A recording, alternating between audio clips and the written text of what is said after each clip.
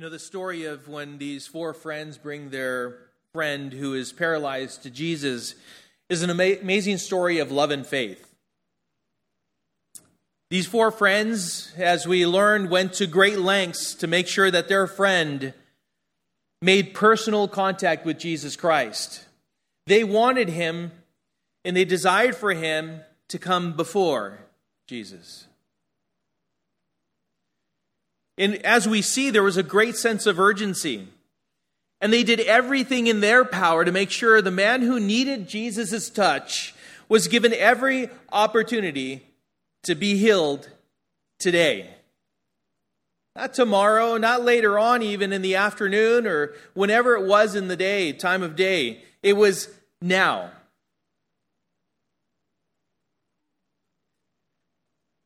But they weren't the only ones that were there in that home on that day. There were others, and the whole reason why they couldn't get in through the front door was because of the crowd that had gathered. There were others present that day. There were Pharisees and teachers of the law who had come from every village of Galilee and Judea and from Jerusalem, according to verse 17. And so you have these Pharisees and we have these teachers who were there to listen, but it was for their own reasons. And this is what I was telling you. Consider why it is that you have come to gather, to listen to God's word, to worship. What are you here? Perhaps to ask or to petition, intercede? Are you here truly to worship the Lord? Because these Pharisees and these teachers were there for a completely different reason than were the four friends and the paralyzed man. Most likely, these men were there to criticize Jesus' teaching, knowing that he was gaining popularity with the people, with the teaching of his word and the healings that he was performing. The report was spreading throughout the whole land. These two groups are there to meet with Jesus, but they are there for two entirely different reasons. One is there to look for a reason to confirm their disbelief, and the other group to be further confirmed in their belief. One is looking for a mistake, and the other is looking for a touch.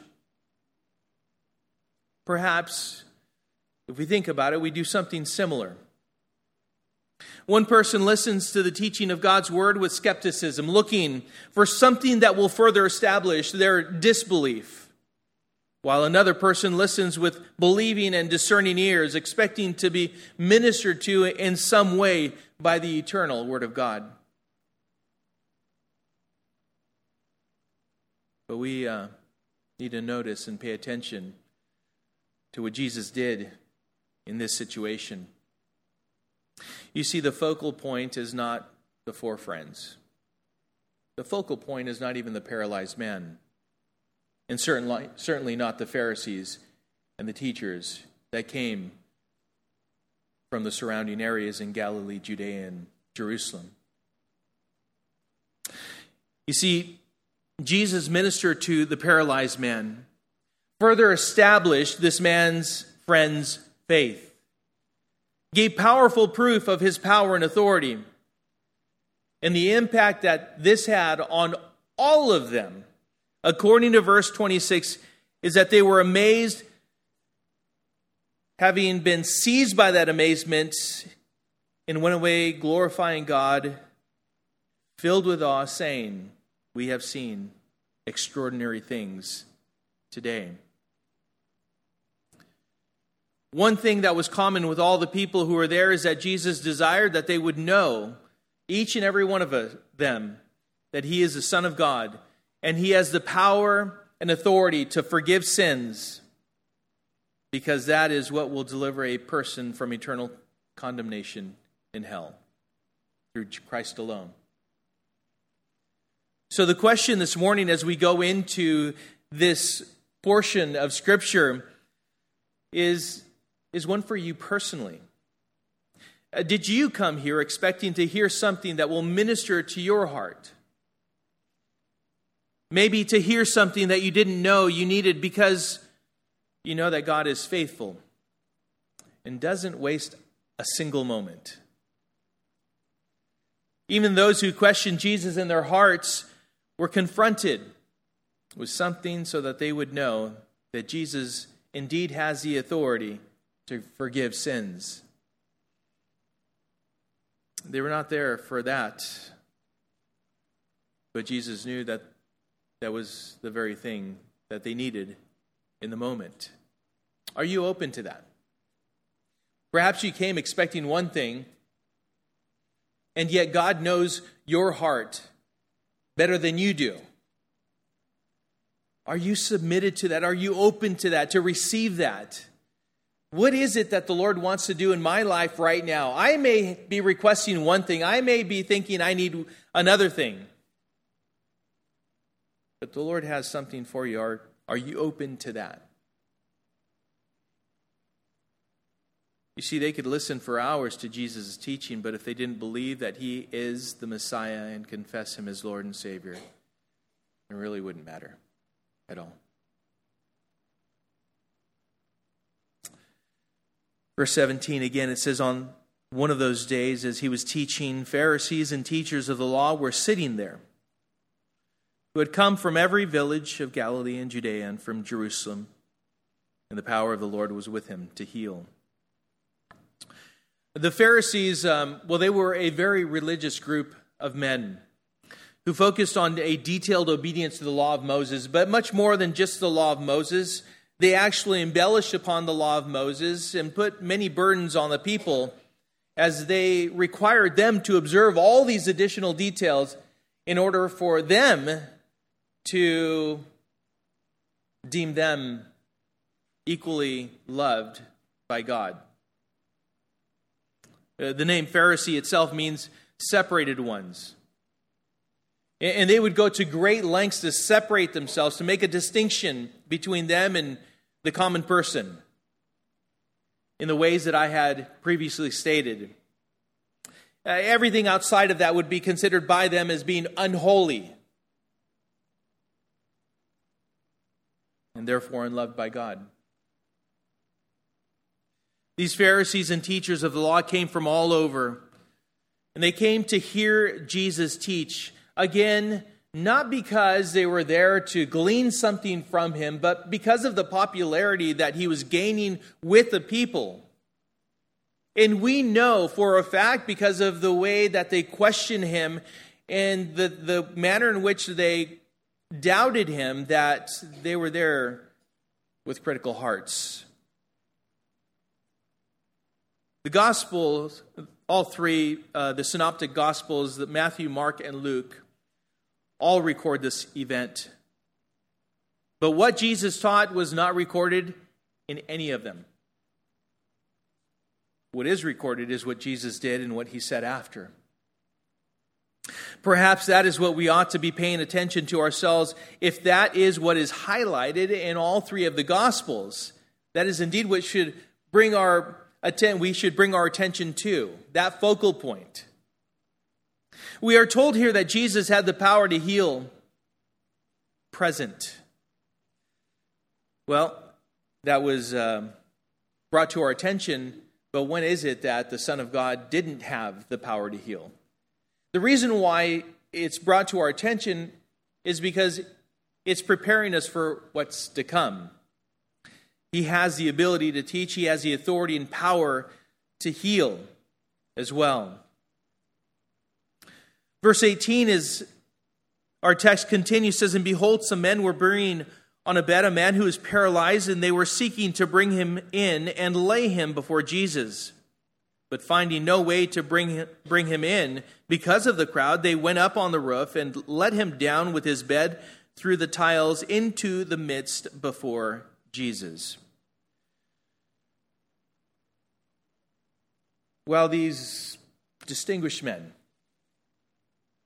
who came from all over the land were listening to Jesus teach, there were 4 men who were looking for a way to bring their friend who was paralyzed and lay them before Jesus. Lay him. Mark chapter 2, verses 1 and 2 says, and when he returned to Capernaum, after some days, it was reported that he was at home. And many were gathered together, so that there was no more room, not even at the door. And he was preaching the word to them.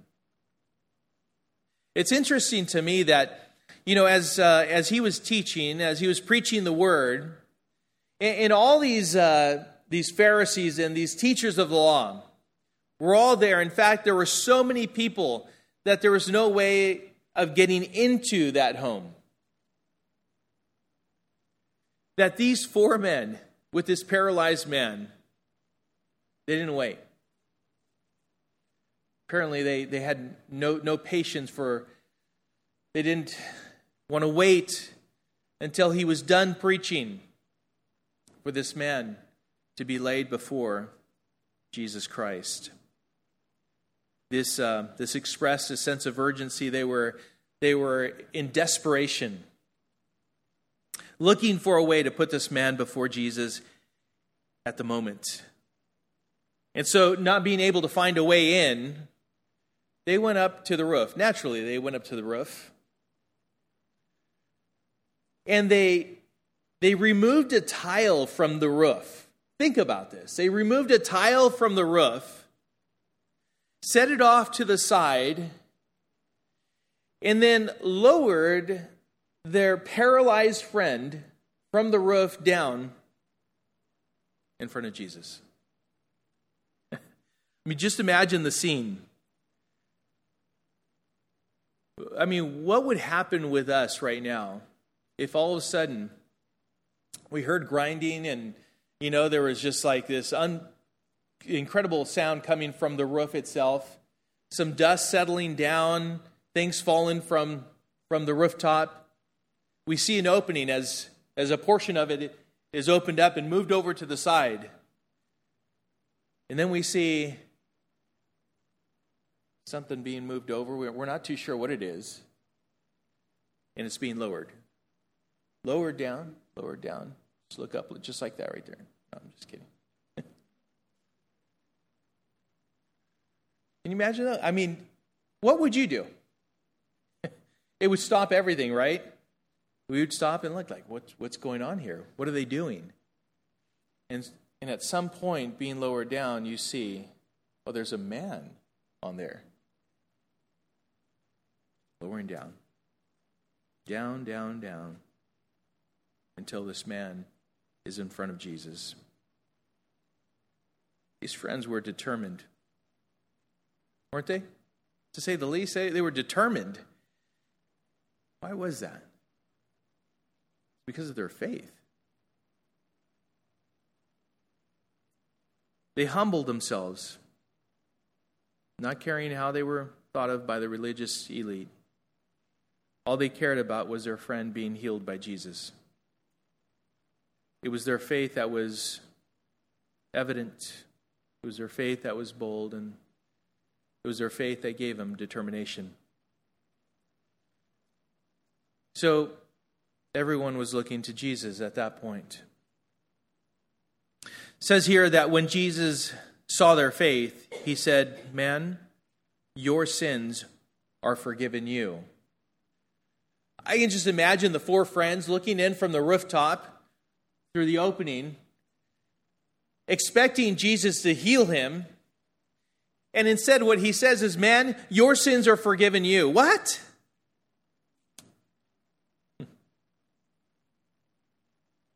We didn't go through all that trouble for Jesus to tell this man that his sins were forgiven. I have no doubt that they brought this man to Jesus because they expected him to heal him, that he would rise up from his bed and walk away. But Jesus, you see, was dealing with what was most important: his spiritual condition. Matthew 16:26 says, "For what will it profit a man if he gains the whole world and forfeits his soul? Or what shall man give in return for his soul?" In Mark chapter 9, verse 43, it says, "And if your hand causes you to sin, cut it off. It is better for you to enter life crippled than with 2 hands to go to hell, to the unquenchable fire.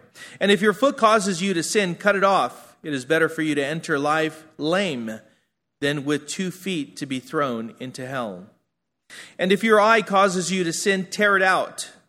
It is better for you to enter the kingdom of God with 1 eye than with 2 eyes to be thrown into hell. These are tense. They're breaking down. The body is the very temple of the Holy Spirit if you are a believer of Jesus Christ. One day, we will receive glorified bodies.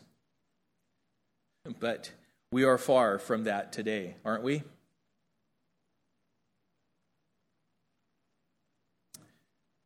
You can gain the whole world and yet lose your soul to eternal damnation in hell.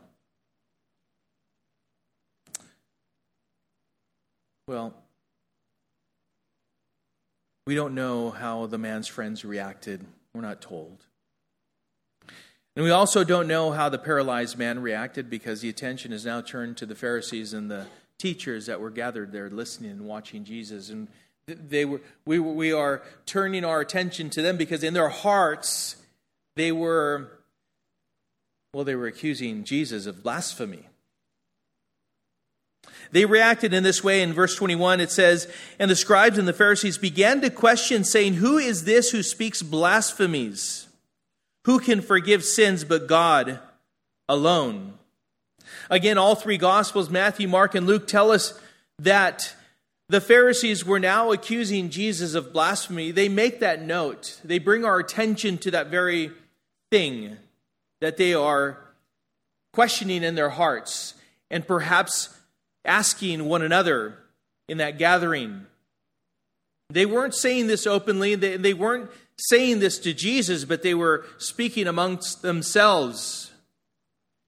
And the reason why they were accusing Jesus of blasphemy is stated in what they said. God alone has the authority and power to forgive sins. He alone can forgive sins. Those who say that Jesus never claimed to be God are sadly ignorant and mistaken. The teachers of the law clearly understood that Jesus was claiming to be God in this statement. Forgiveness is the gift that only God possesses and has the authority to give for eternal salvation. But these men were right. They were right in the sense that if Jesus was just a man, then he would be guilty of blasphemy. But you and I both know that Jesus was not just a man. He was fully God and fully man.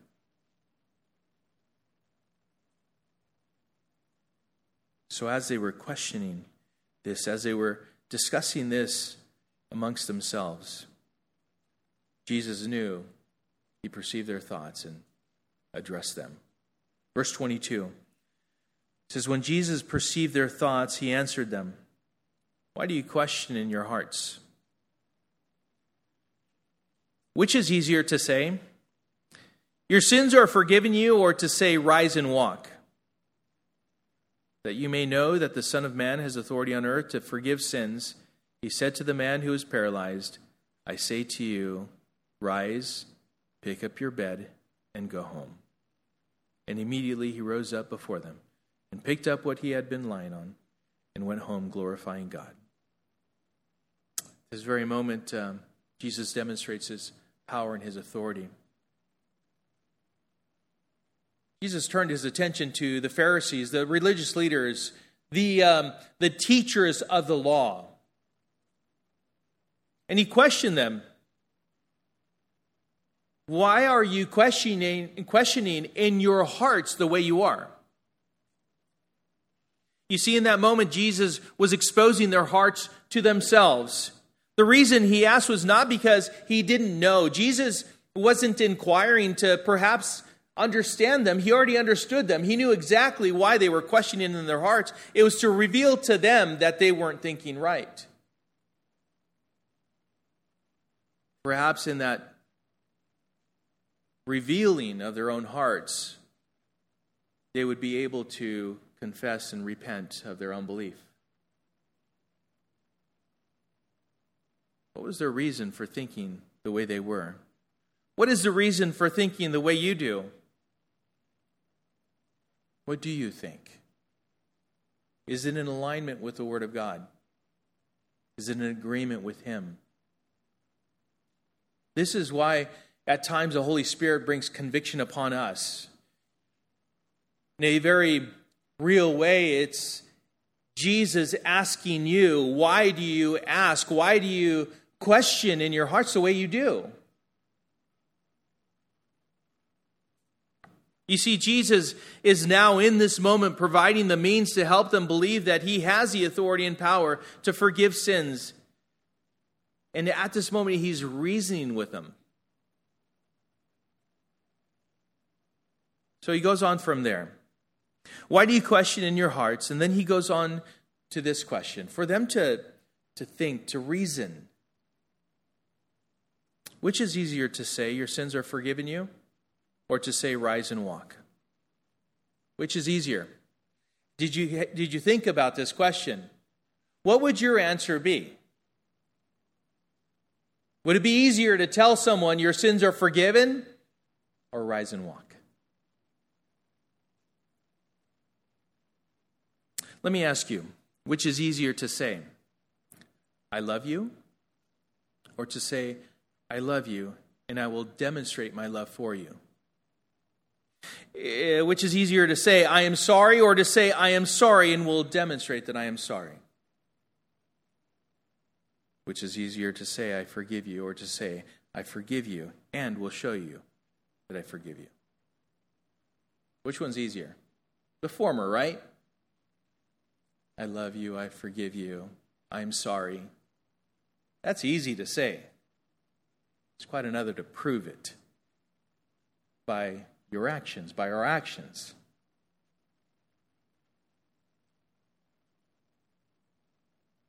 But for God, this question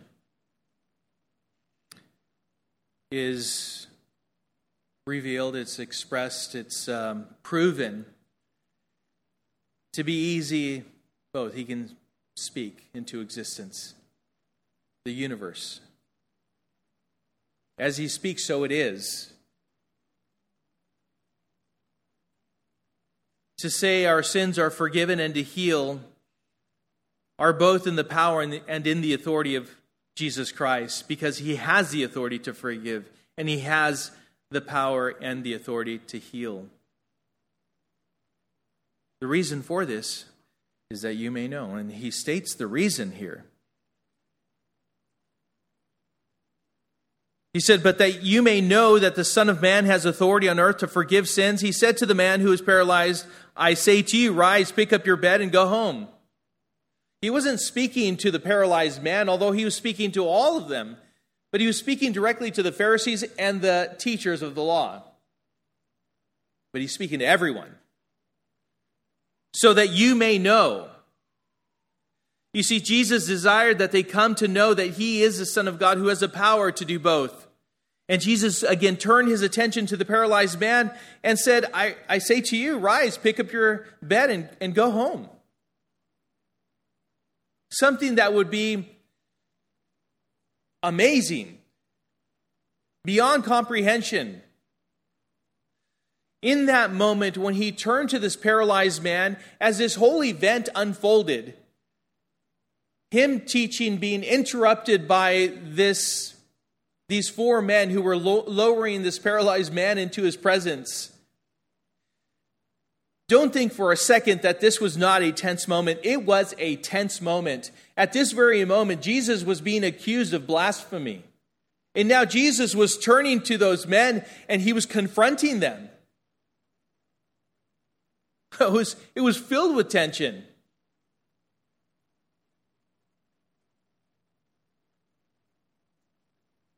Everyone was tense except for one. Jesus. The friends, the paralyzed man, the Pharisees and teachers, and everyone else that was present, all were filled with tension. But Christ, the Prince of Peace,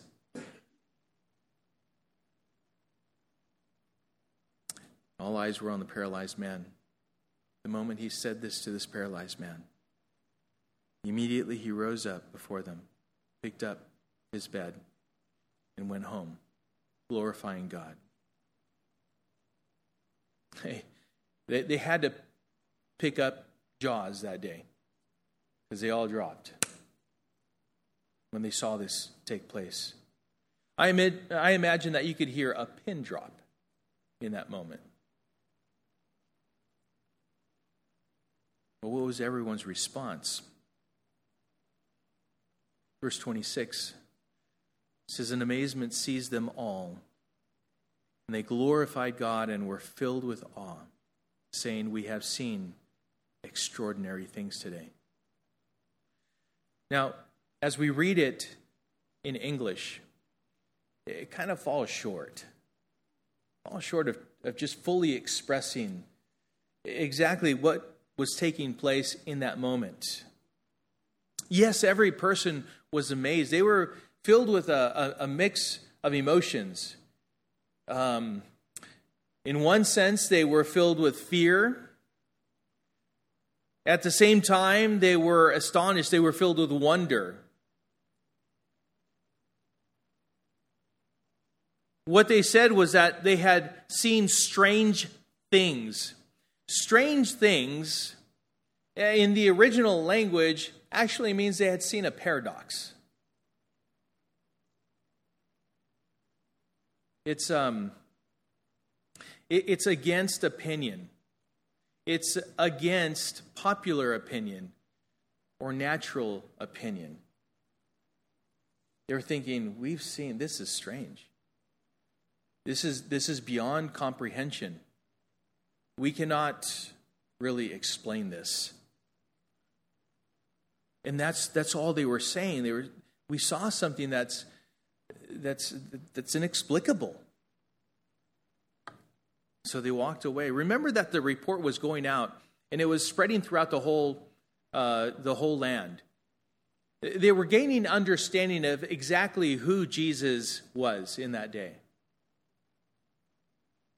From kind of wondering who he was to then understanding what he was teaching and then what he was claiming. And in this moment, they were just filled with wonder and awe and saying that they had seen strange things that day. That's how they walked away. But in that, they were still glorifying the Lord. Something that is truly remarkable as we experience that. That's what they were experiencing in that moment. It's beyond our comprehension. We cannot explain it. In this situation, what Jesus had done caused them all to glorify God. That day, all walked away in awe. The man was forgiven, and he was healed, and everyone else experienced something that they had never experienced before, and that was it. And they walked away. There was no mention that they had repented and come to the saving knowledge of Jesus Christ. There was one man who was told, "Man, your sins are forgiven." No one else. You see, all of this was leading to, is preparing them to surrender their lives to Jesus Christ. There are many things in your life that the Lord has allowed to happen in your life to prepare you to come to the saving knowledge of Jesus Christ, to surrender your life to the gift of grace that the Father has offered to you through the Son, Jesus Christ.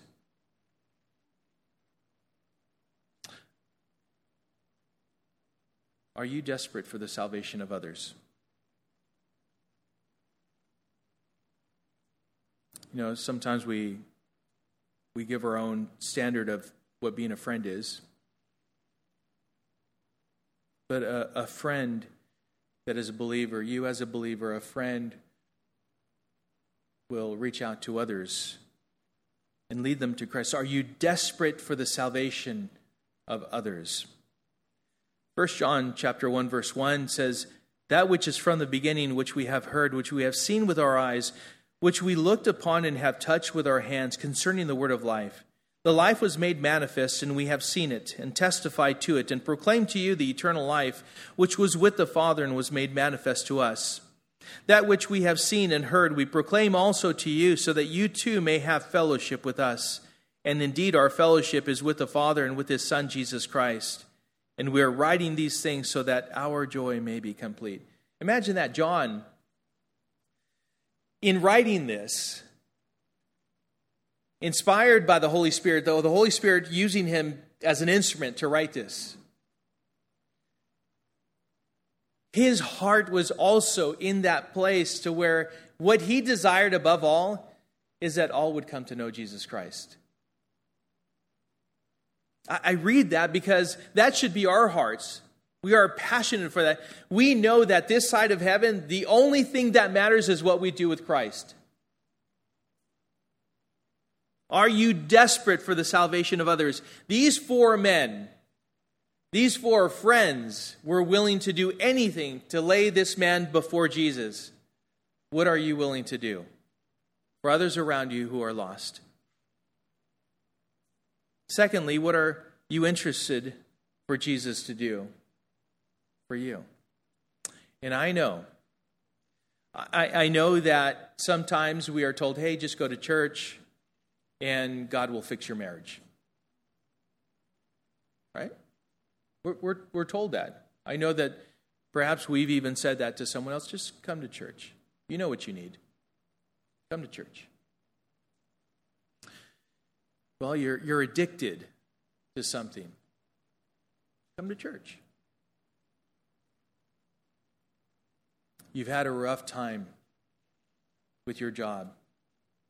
You've been laid off. You can't seem to make ends meet. Come to church. You have something going on with your health. Come to church. Remember that Jesus is interested in your spiritual healing, your spiritual restoration. Don't think for a moment that this man who is paralyzed, that his infirmity was actually used to lead these men to bring that friend to Jesus.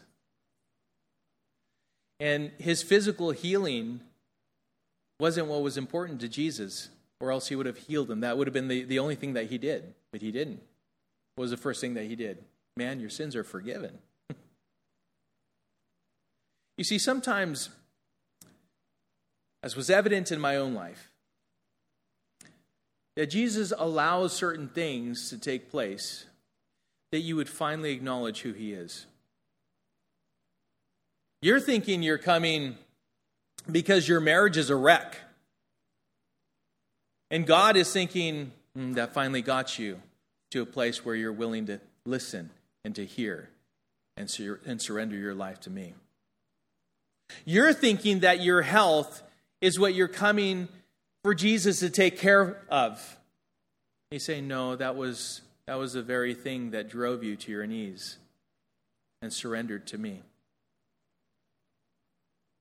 You think that the Lord will be the answer to all of your financial woes. He says, no. That was your idol.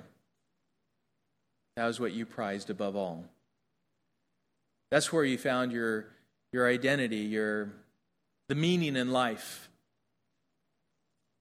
Whereas he says, trust in me.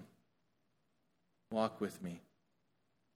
Know that there is no other God besides me.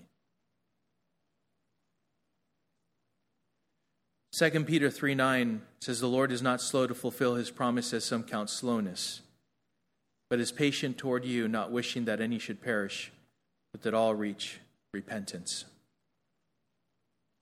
And with that, we come to the final point of application, that is that God alone can forgive sin. Acts 4:12 says, there is salvation in no one else, for there is no other name under heaven given among men by which we must be saved. Jesus said in John 14:6, I am the way and the truth and the life. No one comes to the Father except through me. That is exactly what he desired for these men, all of them, to come to believe. He's the one sent by the Father to atone for your sins. Jesus being the Son of God who was sent to shed his blood on the cross for all mankind, that whoever would confess with their mouths that Jesus is Lord and believe in their hearts that God raised him from the dead shall be saved. For everyone who calls upon the name of the Lord shall be saved, as it says in Romans 10:13. That is the ultimate place that Jesus was desiring for these men and you to get to. Repent and believe in Jesus Christ as Lord and Savior. So the question for you this morning is, how will you walk away? These men all walked away in awe. They saw strange things in their own words. They saw what they regarded as a paradox. But will you walk away bewildered as to what exactly does the Lord want? He wants your salvation. He desires that for you. Let me be super clear. The bottom line, and let me make it plain.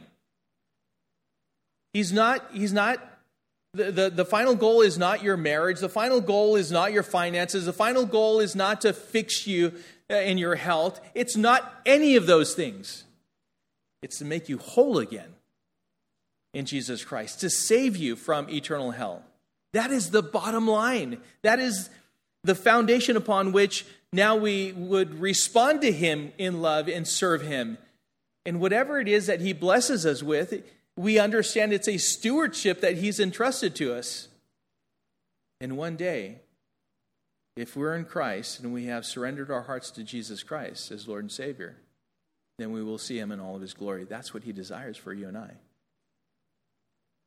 Is that plain enough? That's what God desires. I can tell you personally that as I was thinking I was coming to church, I was coming around church people, that it would be a good environment, to kind of help my wife and I, and we would be better, for having done so. He had a whole different plan. Yeah, he's more than restored our marriage after all of these years. But once we took our eyes off of ourselves and we put them on the Lord, it was in that time that I recommitted my life to the Lord. My wife surrendered her life to the Lord, and we just started walking with him. Salvation was the one thing that God desired for us to walk in. Once we turned to him, we came closer, closer, closer. We're walking together with Christ. Don't walk away thinking you've heard strange things. Know the plain truth. Are you saved or not? I pray that this morning, and I'll put it very plainly. This morning, repent. Repent of your sins. Humble yourself before God. Call on Jesus as Lord and Savior. So be saved. Surrender your life to him. You can do nothing to earn salvation. It's all been done for us on the cross. We simply need to believe. Be filled with the Holy Spirit. And I'll tell you what, at that point, what will begin to happen as you've been given a new heart, all things have become new. You have new desire, a new purpose in your life, and the fruit of the Spirit will be evident in your life. You will desire to be around God's people, to serve him, to hear his word, to read his word, to walk with him, to draw close to him. That's what you'll desire. That's when you'll know that your salvation is genuine. When you desire those things. Do you desire those things? Father, I thank you, Lord, for your love for us.